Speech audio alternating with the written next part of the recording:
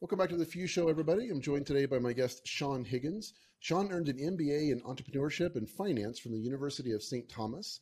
He's the CEO of Better You, which is a digital coach that helps people make the most of their day. They use AI to help people find more time in the day for their health. Welcome to the show, Sean. Hey, thanks for having me, Jim. So let's kick off. I'm captivated immediately by the landing page at Better You. Right before the fold, it says, get 30 minutes of your time each day. Get 30 minutes of you time each day. So tell me more about how Better You works and the audience that you serve. Yeah, for sure. So Better You, just as you mentioned, we created this AI-powered coach. What it does is it measures how you spend your time currently. And so, Jim, if you were to take a wild guess how people are spending the bulk of their time today, think about their free time, not when they're asleep. Any guesses what folks are up to? I'm sure mine is slightly different. I'm weird. Like the calculator is the number 3 app on my phone. Oh man, you're an enigma. But I'm guessing social media. I've got two. Yeah, for sure. So it's actually they spend tons of time on social media. Device time actually as a whole is the answer, right? And so device time has been the answer since 2007. So all the way back then, device time was the number one spot we found our free time going. In 2007, I had a silver Razr flip phone. Totally. Those are so cool. They were. Mine only lasted me 8 months, though. I broke it. I leaned back on my chair and crack, it was gone. And so for us, we said, okay, people are spending a lot of their time on devices. What if we could put an AI coach on your device? Because if you've ever had those moments where you get to the end of the week and you said, man, I didn't do this thing. I didn't call my parents. I didn't go to the gym. I didn't do this. Yeah. And there wasn't enough time. There just wasn't enough time. And if you've ever pulled up your screen time report or looked at kind of where the day goes, you kind of realize, wait a minute, there was enough time. It was Instagram, Netflix, YouTube, all these things that kind of got in my way. And so we said, if you just put an AI on your phone, it could measure how you're spending that time. It could link it to the goals you care about, like calling a friend, going to bed at a reasonable hour, whatever it is. And then the most important part is in the moment when I'm about to go for that next Netflix episode, but I haven't called mom all week, it could send me something that says, hey, Sean, we said mom was important this week. Why didn't we get on FaceTime? And so that is, in a nutshell, what we do. That's how we help people find that 30 minutes of you time every day. Wow, that's amazing. Yeah, that's amazing. I think so often, and I talk to founders a lot about this, is like getting to the end of the day and feeling a sense of joy, peace, completeness, with the day. Yep. It's like almost always for myself and many others, there's a sense of disappointment, right? Because it's not that I didn't do enough. I did too much of the wrong things, or I didn't do enough of what I would tell you in the early part of the day is the most important thing for me to do that day. For sure. And I think about that so often, in startups, it's very rarely that people aren't working hard. It's usually they're working on the wrong things. And that's common from the founder level all the way down to the employee level. And so for us, we look at that as an approach to life, right? If we can help you, if you tell us, these are the things that I care about. These are the people I want to chat with regularly. This is my sleep schedule I'm trying to get. This is my physical health that I'm trying to achieve. We can kind of put up these bumpers around your life to make sure at the end of the day, you're not out there, rolling a gutter ball. Yeah, that's really useful. So how do you guys earn revenue as a company then? Yeah, so we're a B2B organization. We work with organizations to help their people maximize their health and their time. We work with over 70 enterprises today, and that's our revenue model. There's no direct to consumer here at all. Okay, that's fantastic. I can see how that'd be really useful in the enterprise space to helping employees get time back. Totally. Is it workable then on, MacBooks, PCs, et cetera? Is it primarily just on the app? It's primarily phone-based. Our app works on Android, works on iPhone. We can, build out pieces for employers around web if they're interested but the thing about web that we found is that, our goals are mainly around you. They're things that you already want to do. They're not necessarily work-related goals. One of my goals in the app isn't to, connect with an extra customer today or to submit an extra support ticket. It's nothing like that. Mm-hmm. They're goals around the aspirations that you personally have. And so that's why we really like the mobile, because when it comes time for how you spend your day, that's where a lot of it's going. And it's where your personal time is ending up. So that's where we want to be. So is the play to employers to help them help their employees find better mental health? Like, is that the idea, is like providing a tool to help them achieve the things that they want in their personal lives? Yeah, it ties into a few different areas, right? You think of stress, anxiety, depression. those are three areas that are related just to social, talking to friends and family. Mhm. And it gets hard. Yeah, all the pieces of our health today are pretty interrelated. You know, if I have a bad night's sleep, maybe I don't want to call my parents. They're going to give me a hard time about it. I can tell you that. Sean, what are you doing? And so it's easy for these things to kind of spiral. And so for us, we're really focusing in on how do you help folks find that extra hour or 30 minutes, throughout their day, just to connect on the little things. That's been a big part of the puzzle. Yeah. Well, I think it's useful from a productivity perspective for employers, because I was telling a previous guest, like, when I have a disagreement with my wife, or like we're at odds, like it can be something stupid, but like, we didn't go to bed well the night before. I get in and dude, it's so much harder for me to be productive that day. For sure. Like, I'm just lagging and I don't feel motivated. It's hard. Oh, brother. Absolutely. Right. Things compound and they can start to slip. So employers really like a tool like ours from a couple of reasons. One, they want to show that they're putting their best foot forward when it comes to employee mental health and resilience, right? The burnout issue is very real for a lot of folks. They want to make sure they're getting out in front of it. And then two, by helping your employees be healthier and happier, you're going to enable them to bring their best self to work. So they get the productivity gains that you just mentioned. Yeah. That's awesome. We're seeing a dynamic shift in the industry as a whole. And our industry is like basically customer support, back office outsourcing. Yep. And these legacy companies have hundreds of thousands of employees, virtual sweatshops, don't care about employee wellness hardly at all, don't pay well, et cetera. And there's this new crop of companies that are coming up that care not only about their employees' wellness, but their vendors' employees' wellness as well. And we're seeing this huge shift in priority for mental health. So I love that there are organizations like you out there that employers can use to help their staff have higher levels of mental health. I just think that's brilliant. Absolutely. The funny thing for us, as we were building this or coming up with this idea, we almost didn't realize kind of what we had. For us, with a lot of people who use the product, the number one thing they talk about, they say, Sean, it's really great because the app logs it for me, right? It logs if I called mom, or if I went to bed on time, if I got off Netflix, if I went to the gym. And so all of the things that we measure are measured in the background. It's not you going in and checking boxes. And that's a really big thing for so many people. Yeah. I think about even the ones that are trying to put their best foot forward in wellness. It's hard. I mean, if you've ever done like a challenge where you go into an Excel sheet and enter a number, or a lot of the apps that I think were really early pioneers, like the MyFitnessPals, where you're going in and checking boxes, it gets tough after a while. For sure. And I don't know if I've ever met someone who woke up and said, all right, let's check some boxes today. So giving them an ability just to like have it in their back pocket, have it kind of be keeping up with them, so they're not spending their time keeping up with it. That's been a big draw, and an unexpected draw. It might sound obvious when you're hearing it, of course, that would be the thing. But when we started, we thought it'd be much more about being holistic, having a lot of different options, and less about that convenience or ease factor. But that turned out to be the biggest thing, arguably. That's awesome. Yeah, that's so interesting.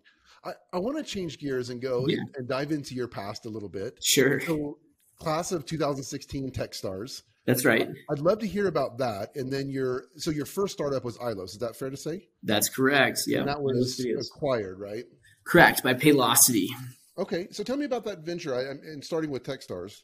Yeah, for sure. So Techstars was a great program for Ilos. We went down to San Antonio, the Techstars Cloud program. We met a ton of the mentors down there, several of them from Rackspace, who were local entrepreneurs from the community. We had a lot of great interactions with folks down there. We met George Caritas, Pat Matthews, people that I still keep up with today. All these years later, they probably thought they could get rid of me. They thought wrong. No such luck. Huh? Absolutely. And so the program really did a few things for us. One, it kind of taught us a lot about how to run a business. We were all pretty young. I mean, we were doing Ilos right out of school. We didn't really have a lot of experience or exposure. And it taught us a lot about how to run a company, how to ask the hard questions, how to game plan, how to set regular, recurring, kind of weekly KPI goals and show that progress day in and day out, which has been important. That was a really big launching pad for us. At the end of Techstars, we raised $1 million for that company, which was a ton, right? For us, not really getting going. And from there, we turned that into some sizable revenue. We turned it into partnerships. We turned it into opportunities. And that was really where it all started for us. I mean, we were operating before then, but Techstars was a huge kind of foundational moment. Absolutely. So if LinkedIn is accurate, it's what, 5 years that you were roughly a little over 5 years that you were involved with Ilos? Yeah, maybe close to 6, something like that, Okay. in 6 years. Okay. Yeah. And then you kicked off with Better You in late 2018. That's right. So I worked at Techstars actually as their Oh, entrepreneur in residence in the okay. retail program over here in the Twin Cities. And that was an absolute blast, working with Ryan and Sarah to help shape some of the next wave of retail tech companies that came through was an absolute pleasure. During that time, I was kind of tinkering. I had ideas, a few different ideas, but Better You was one I kept coming back to because once I saw it, once I knew where my day went, I unraveled this onion, Jim, and everything started to stink. And I started to see it everywhere. I'd go to the airport and it's like everybody's on their phone. And I go, wow, this is interesting. This is something. And I wonder if you were to ask every single one of those people in that airport at that moment what you're doing, how many of them would have like a concrete reason versus just like, I don't know. I was just hitting some buttons and this thing came up and here I am. I don't know why I'm here. Why did I pick up my phone again? And those were the moments that got me so interested because they were about intentionality and kind of this, it goes back to this idea of coaching. Can you help someone find more time for something they are intentional about? And so that's kind of how I found myself going in this direction. So I'm curious on a personal level, how this has shaped your own behavior towards absolutely. Your phone. I think it's probably true for most of us that we've had these like seasons of our life where like this damn thing, I'm putting this away. It's in the drawer every night at 7 p.m. or I'm like no phone vacation or whatever. And then it comes back out again. It's like the answer isn't as simple as delete my apps or leave my phone in a drawer. We all have the opportunity when we wake up in the morning to leave our phone in the drawer. I have never intentionally done that. I've done it on accident. Sometimes I forget my phone, but I've never intentionally done that. And there's a reason. The reason I believe is that this thing is magic. It lets me FaceTime my parents if I'm in a different country. It lets me learn Spanish way easier than I ever did in school. Shout out to Duolingo. It lets me keep up with books without having to carry a bunch of them around. The issue we have with it isn't the phone. It's what we do with it. It's instrumental, right? Yeah. And so for us, rather than saying, hey, Sean, the answer is to go from 5 hours to 0 hours. The answer is to say, well, if you're going to spend 4 or 5 hours on your phone, what if we took some of that time and rerouted it to those things that are most valuable in your life? Mm-hmm. Because if you do that, if you use your phone better, that's a win. And I'll tell you what else. It's a win not many people are thinking about or going for. Yeah, absolutely. I like that. It's well, one of the things I'm working on in therapy is thinking errors. And I have a propensity for all or nothing thinking, which you can probably tell already. It's use it or don't use it. Yeah. Yeah. I mean, it's like, hey, actually in life, there's this gray area that we can, utilize. Well, you get things. I mean, there's several like instrumental goods. You can even think of like currency, right? Like someone's like, oh, money's bad. Money's good. Well, it's what you do with it, right? Like if you donate that money to a charity, like nobody's going to be pointing at you being like, oh, what did you do here? But if you use it on, whatever, something bad, then yeah, they'll say, oh, what are you doing here? And so I think about our time is that same way, right? What you do with your time determines if it's good or bad, time well spent or time unused. Yeah. Well, I want to transition and read you a quote from Dave Mao. And he said, quote, I led my fund's investment in Ilos Video's first institutional financing round, and my confidence in Sean's ability to deliver on the sales end was one of the main reasons I felt comfortable taking a shot on such a young team. And he goes on to say that it was, quite effective. So I want to talk to you about sales. Like you have this energy about you. I can just tell that you're an engaging type person. I'm curious how you think of sales. I know it's very broad and we can drill down, but I'm curious at a high level how you think of sales and what your experience has been, growing Ilos and now Better You. Yeah, absolutely. I love Dave. This reminds me, I got to shoot him a text or something. It's been a while since I've caught up with him. Since the company got acquired, we don't really have a reason to talk or hang out as much anymore. But when I think about sales, especially startup sales, Jim, I've got a process that I've developed over time. And really it's one big part experimentation. And when you're first getting started, you have to try things. You have to have theories. You have to test and validate. So you very much have the lab coat on. And that's kind of how I first approach sales. In most cases, I want to come up with some assumptions. And the things I make assumptions about are my favorite 3 questions. I believe there's 3 questions you have to be able to answer before you're ready to talk to anybody. And those questions are why anything, why us, and why now?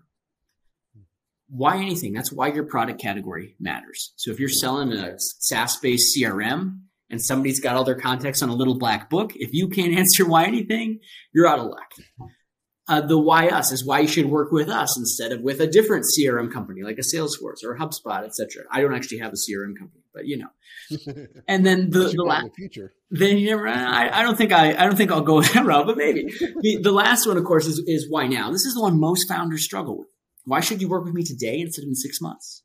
This could be a play around loss aversion. You know, this could be something that you're going to get by signing up now. Well, we're going to get you, an extra few months free, or you're going to be on this insider group and get better support than the next guy that comes in. Those could all be viable reasons. So it's those 3 questions. And what I do is I come up with theories around those 3 questions, and then I test them in the market. I get at bats with customers. I'll do outbound outreach, reaching out to folks. Mm-hmm. The thing that was really powerful for me, I never intended to go into sales. That wasn't my thing, right? When I started Ilos, we thought I was going to be the finance guy. And I very quickly learned that in a team of 3 people, the finance guy has absolutely nothing to do. There is nothing. You pay the one bill and you're like, well, your feet are up on the desk. There's nothing. And then one day it hit me. I saw our product person drawing up a feature. I saw our CTO kind of hammering out some code. And I thought to myself, but who's going to talk to the customers?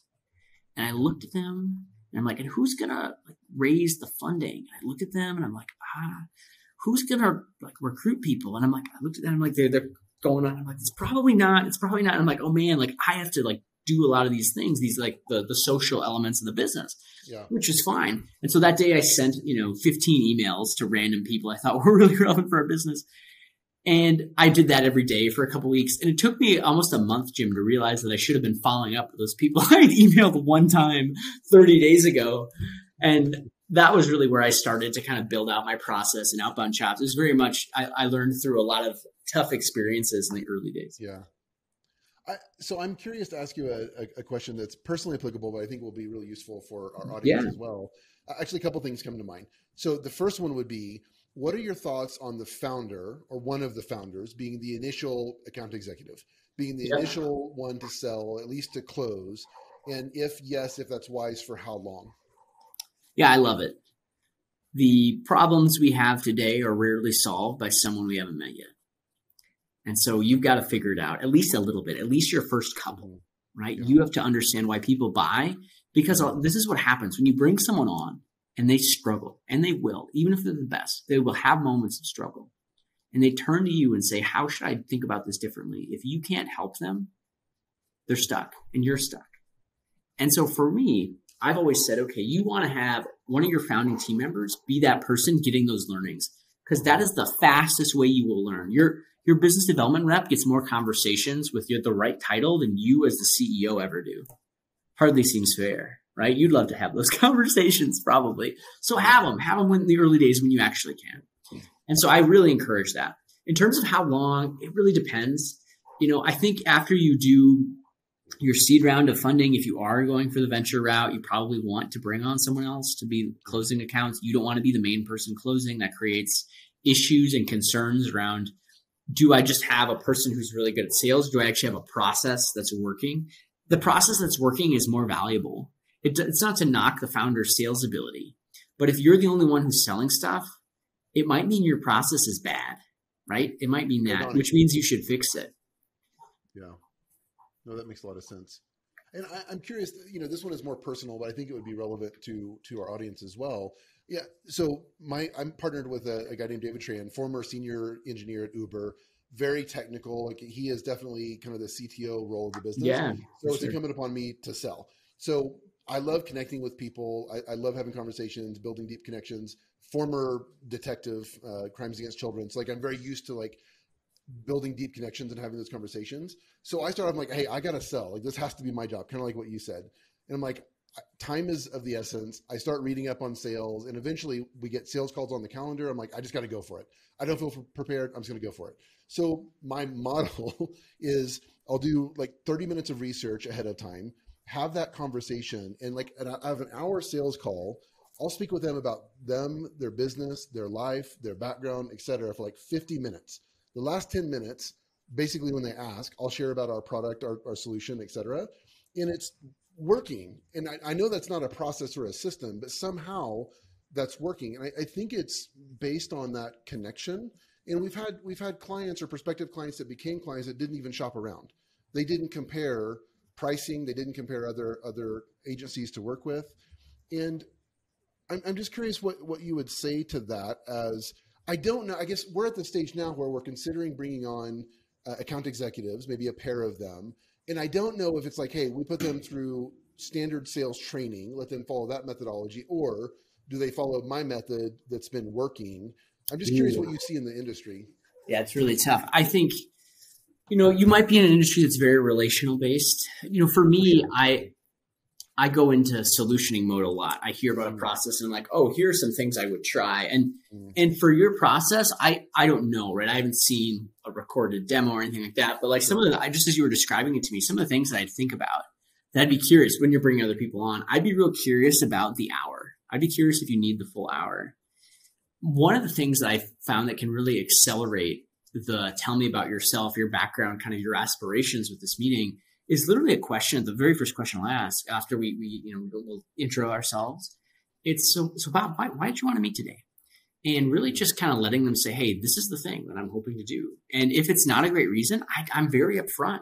Because I think it's about being open and transparent. And sometimes the folks in sales think they're there to sell the product. That's actually not what you're there to do.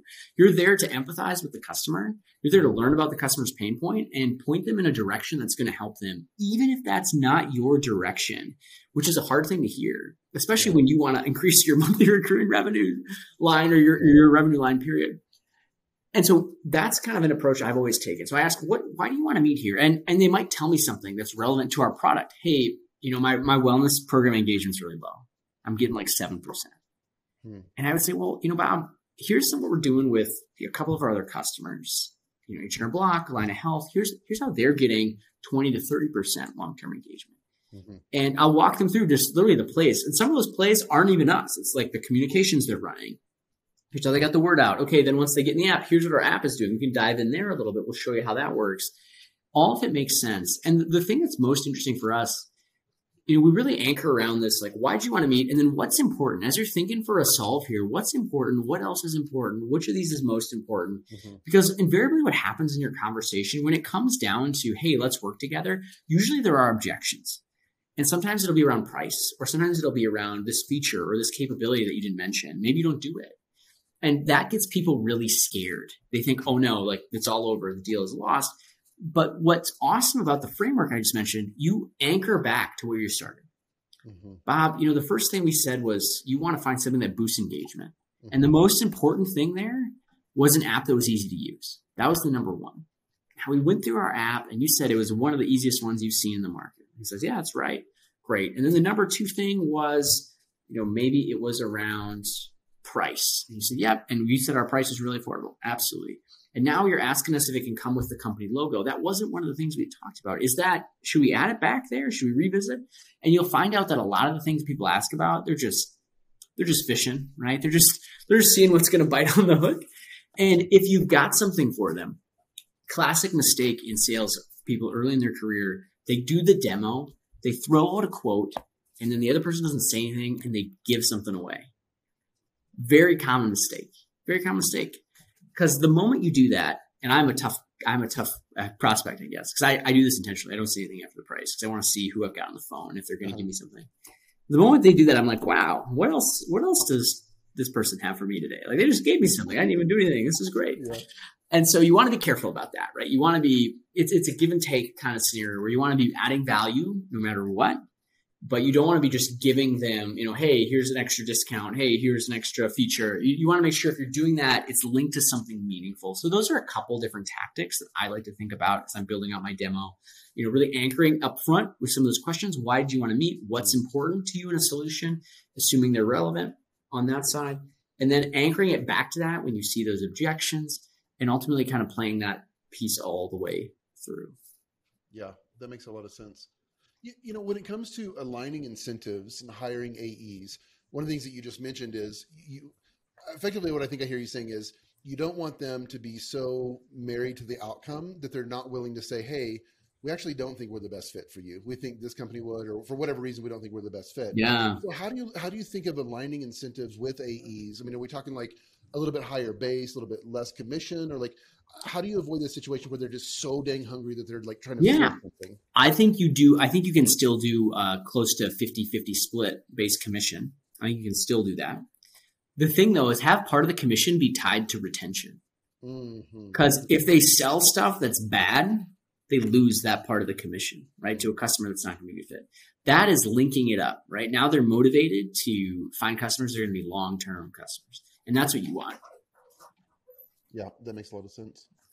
So did I read correctly that you led finding sales partnerships at Ilos? Is that? That's right. Yeah. $0 to $1 million in annual recurring revenue. So what's the magic sauce there in terms of forming those strategic partnerships? On the partnership side, it can be a couple things. We had some great partners. Paylocity, which acquired the company, was a partner. Lessonly, which just got acquired yesterday, was a partner. Yeah, out in Indy.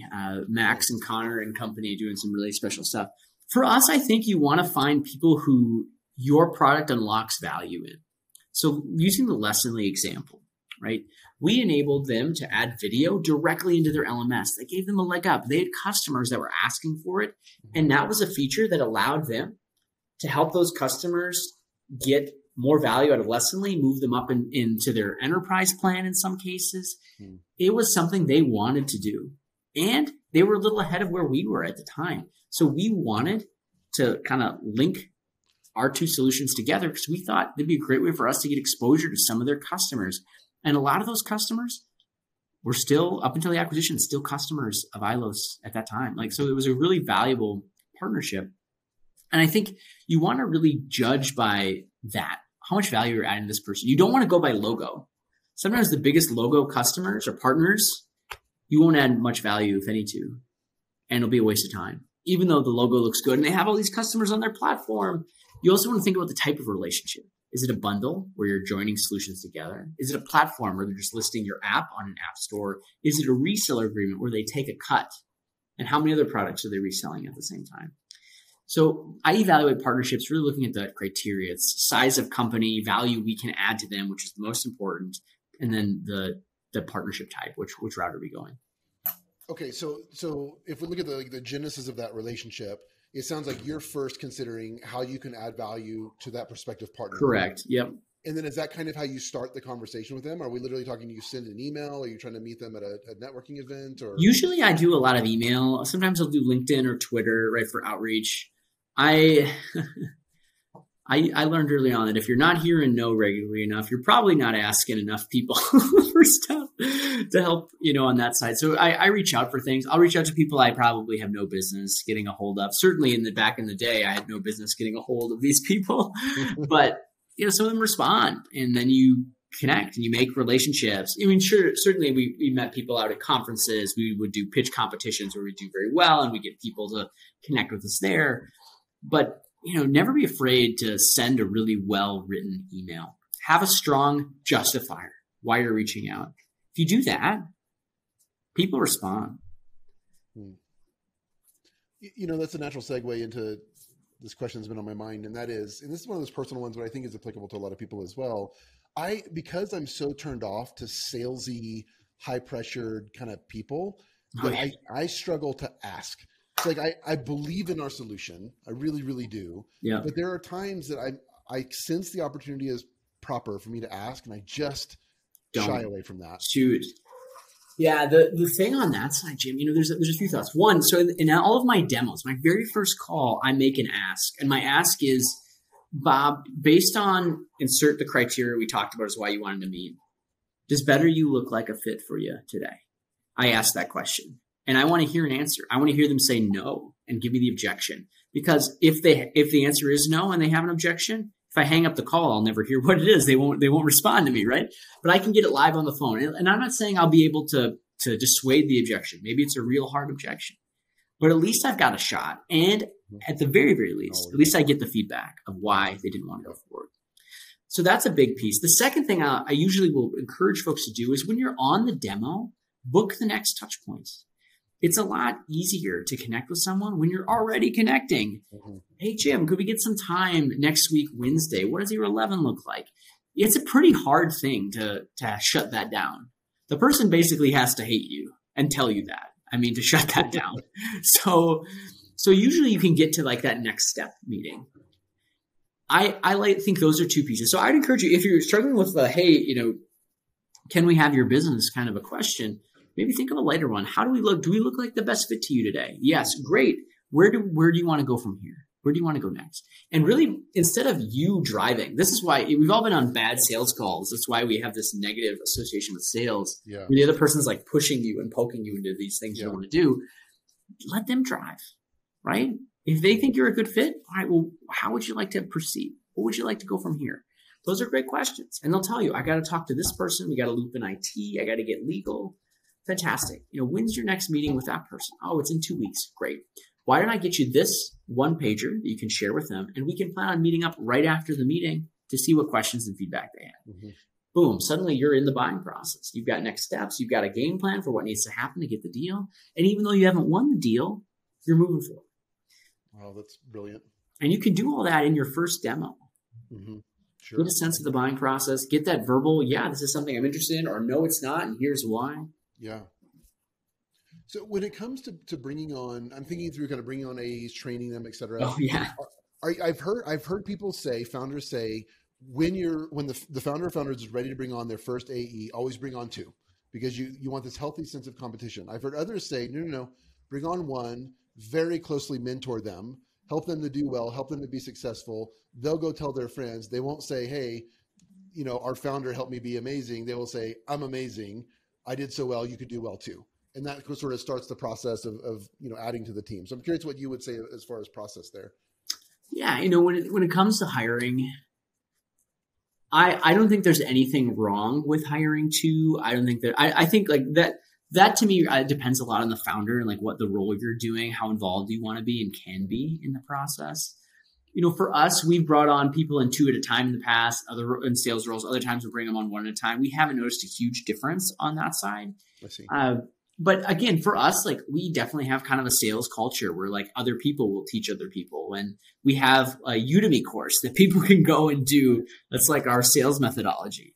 And so we've got a lot of foundational pieces, which might be a little different than your average, 10, 12 person company where they don't have a lot of stuff. And I think that helps us with onboarding quite a bit. The most valuable things we've done, we'll connect you with customers. We'll show you mock demos, mock phone calls, or not mock phone calls, recorded demos, recorded phone calls that have gone well and poorly. I think it's good to get a sense of both. Sure. Once people see the worst things that can happen, which aren't that bad, you start to go, okay, this is fine. I can handle this. Yeah, absolutely. Something we've been thinking a lot about at our company is we've been implementing EOS. Oh, great. Thinking of like right person, right seat. So I'm curious for you, like what are you world-class at? What is the right seat for you? And I know that's a privilege to get there, and founders take, more or less time to get to that place, but where is that for you? It's interesting. For me, I think about this question a lot. If you were to ask me kind of what I'm best at, so kind of what my skills are the strongest in, it certainly would be in sales and business development, which I think trickles a bit into the other things that I do well, which is fundraising and hiring, which is all interacting with people. Yeah. That's what I was meant to do.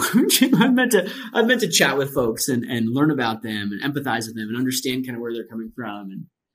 And it's fun. It's the way I look at business. It's almost, I don't actually look at it as work, which isn't always healthy. I'll throw that out there. It's not always healthy, but I don't know. I always kind of look at it like I'll get to hang out with like my friend at this company or at that company and like hear how they're doing. And I don't know, you just get so genuinely caught up in how other people are doing and you root for them always, even like if they don't get to hear it or see it, like you're just kind of always in their corner, which is fun. It's you have a lot of these relationships. And if you like connecting with people, if you like having a good conversation, sometimes that's all there is to it, right? You get to make those moves. So those are the things I'm really, really good at. In terms of what I'm building, kind of the right seat for me, I'm getting more fluent on the product side. Over the last 3 years, I've been researching and studying a lot in behavior design, working with various thought leaders. We've got Dr. Tommy Koo on our team, who's an expert in social psychology and how how we as people evolved around from a health perspective and why that translates into different relevant needs we have around sleep and health, social connection, all those different things. I've spent a lot of time studying BJ Fogg and gone through his kind of content and coursework on the behavior design world, which has been very, very relevant. And so really getting more fluent over there. And that's been a ton of fun. I mean, in the last 3 years, I've learned so much. And now every time I see a product or a web page or an app, I can almost instantly tell you what they want you to do on the page. Like they might have 3 call to actions. I can tell you the call to action they want you to do. And it's not like the most high value call to action. It's literally like what the page is trying to gear you towards, or have they been designed using behavior design or not? You can pretty quickly tell who's doing it and who's not. And it's an advantage. I think I don't know, in the world of health and wellness, where there are a lot of solutions and people are talking about clinical issues and preventative issues, having a lens that no one else has, it's a leg up for us on the competition. Sure. Yeah. It enables us to better problem solve, even when it's not us. That's the solution. Yeah, that makes sense. If you can think back to your earlier days at Ilos, how did you make that decision? One of the things that's difficult, I think, for most founders is, I think most founders fairly early identify the right seat for them. They kind of just know. They get experience, multiple different areas of the business, wearing a lot of different hats. They excel in one area. They kind of figure out, like, I'm pretty good at that. Like, I think that's my thing. But then the problem is, with the challenge of the founder world is there's just so much to do. And as the team evolves, there's not always somebody to put in those seats. So how do you look at that? Like, what would you say to founders that are like, maybe they're in operations and they're trying to get into sales, right? That's the right seat for them, but they just can't let go over here. How did that process work for you? Yeah. I think there's kind of 2 lenses. One, if I'm working on something, I'm better at this now than I used to be. I'll ask myself, if I didn't do this, what would happen? Right? And sometimes the answer to that question is nothing. Nothing would happen. Nothing would happen for a year or 6 months. And if that's the answer, you probably shouldn't be worrying about that thing. You just shouldn't be doing it. That's a good way to look at it. If the answer is, oh man, this would be catastrophic for your team, then yes, you are doing the right thing, But very often it's like you get caught up in little things that aren't as important as the ones you should be doing. So that's kind of one method. The other thing I think about often is, it's really your job as a founder to replace yourself. And I was bad at this. I was bad at giving it up because I felt, 9 years ago, I felt like I was the best person to do the sales thing, right? That was what I should be doing. But I realized that, I might have been really good at the sales thing. There were other people that we could help be really good at the sales thing. Mm-hmm. And the parts that I could do that other folks couldn't do was kind of going out and figuring out a new market. What's our messaging? Mm-hmm. What's the why anything, why us, why now? How do we connect with these customers? What's the best channel? Running those experiments without getting discouraged. That was something that I could do that they couldn't do. And I said, well, it makes total sense. We need somebody to do this role. And I need to go over there because there's not anybody. Like, if I don't do that, it doesn't get done. And that holds the company back in 6 months, a year. And so that really became a strong motivating force for me. So those are kind of 2 lenses that I look at it through. The first being, of course, if I didn't do this, what would happen? I love to use that lens for meetings as well. If we didn't have this meeting, what would happen? Oh, nothing. Cancel the meeting, you guys. It's gone. You can do stuff on that side. The other piece, right, just focusing in on how we can make those connects. So really good stuff on both sides in terms of replacing yourself, kind of getting folks skilled up in that role. Both can be important. Does it come naturally to you to lead with trust? And what I mean by that is, let's say you're running X part of the organization, operations. You bring somebody up, you put them in operations. Is it easy for you to just let go and to trust and to walk over to your seat and do your thing? Or has that been something that's evolved? Definitely the latter. That's hard, right? Yeah. It's when you let go of the steering wheel and you wonder if the car really can drive itself. I don't know. That's what they say, but it doesn't seem to work that way. Or you let somebody else drive, right? Is the other analogy. I think for me, I did it enough, and it's not like you disappear. You have those regular checkpoints, but the hardest part is you need that person to have really that innovator mentality, that creative mentality. If you're still sending the same emails 3 months from now, you messed up. If you're still running the same LinkedIn ads 3 months from now, you messed up. If your product is still the same 3 months from now. You've probably messed up. And so thinking about that, you want to be ideating. You want to have a theory. It's okay for your theory to be wrong. It's never okay to not have a theory. How can you improve your lead rate? How can you close more deals? Have a theory. Have a theory. If you're leading sales, if sales is your job, you have a theory. That's all I ask. And it takes time to train folks in and kind of build up that mentality of, I have a theory. I'm going to test things. I'm going to iterate. But once you do that, it's amazing. I can't even tell you. I bet you over the last month, we've probably run 50 different tests in our business. Some of them are outbound outreach. Some of them are product tests. I mean, we have teams that'll run 4 to 8 tests like in a week, like, and they get measured outcomes and see what's happening. And, oh, we should run this notification, not that one. Oh, we should build this feature, not that one. Here's what the users are telling us. So I think that part, if you can get to that, it's a lot easier to sleep at night as the founder CEO. Yeah. Yeah, no question. Yeah. Well, Sean, you've been really gracious with your time. I want to end with this. You've spoken in the past about founder burnout. Yes. I want to hear from you why you think that becomes an issue and how you would advise founders to combat that. Yeah. Yeah. Burnout is so real.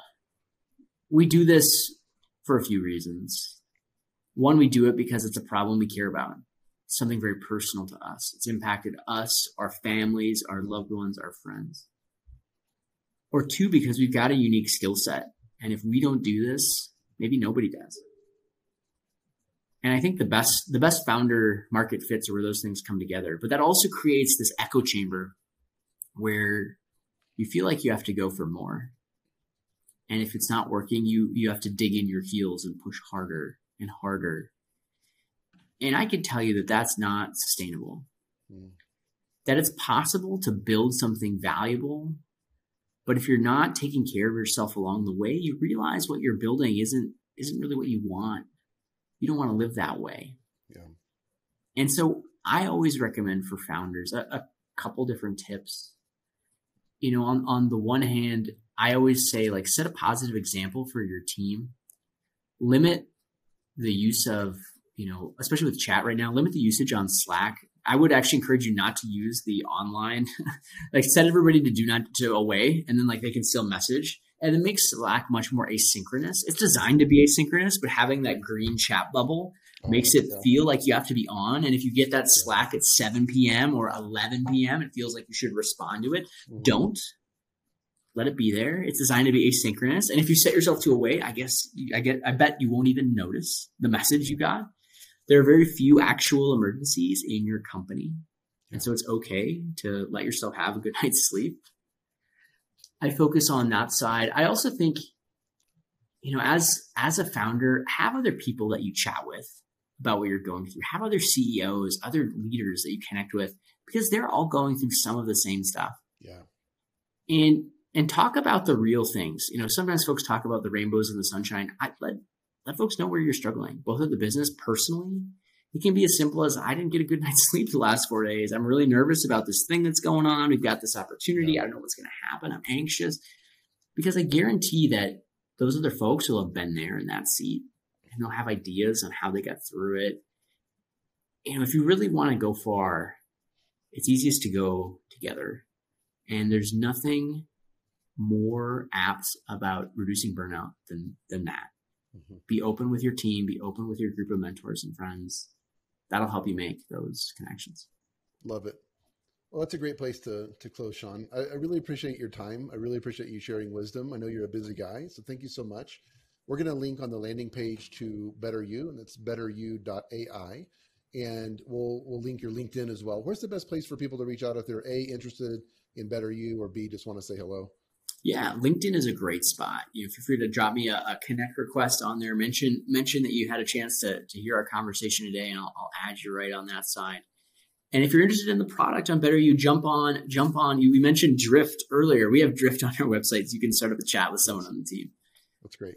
Awesome. All right, thanks, Sean. Hope you have a good afternoon. Appreciate your time. See ya. Bye-bye.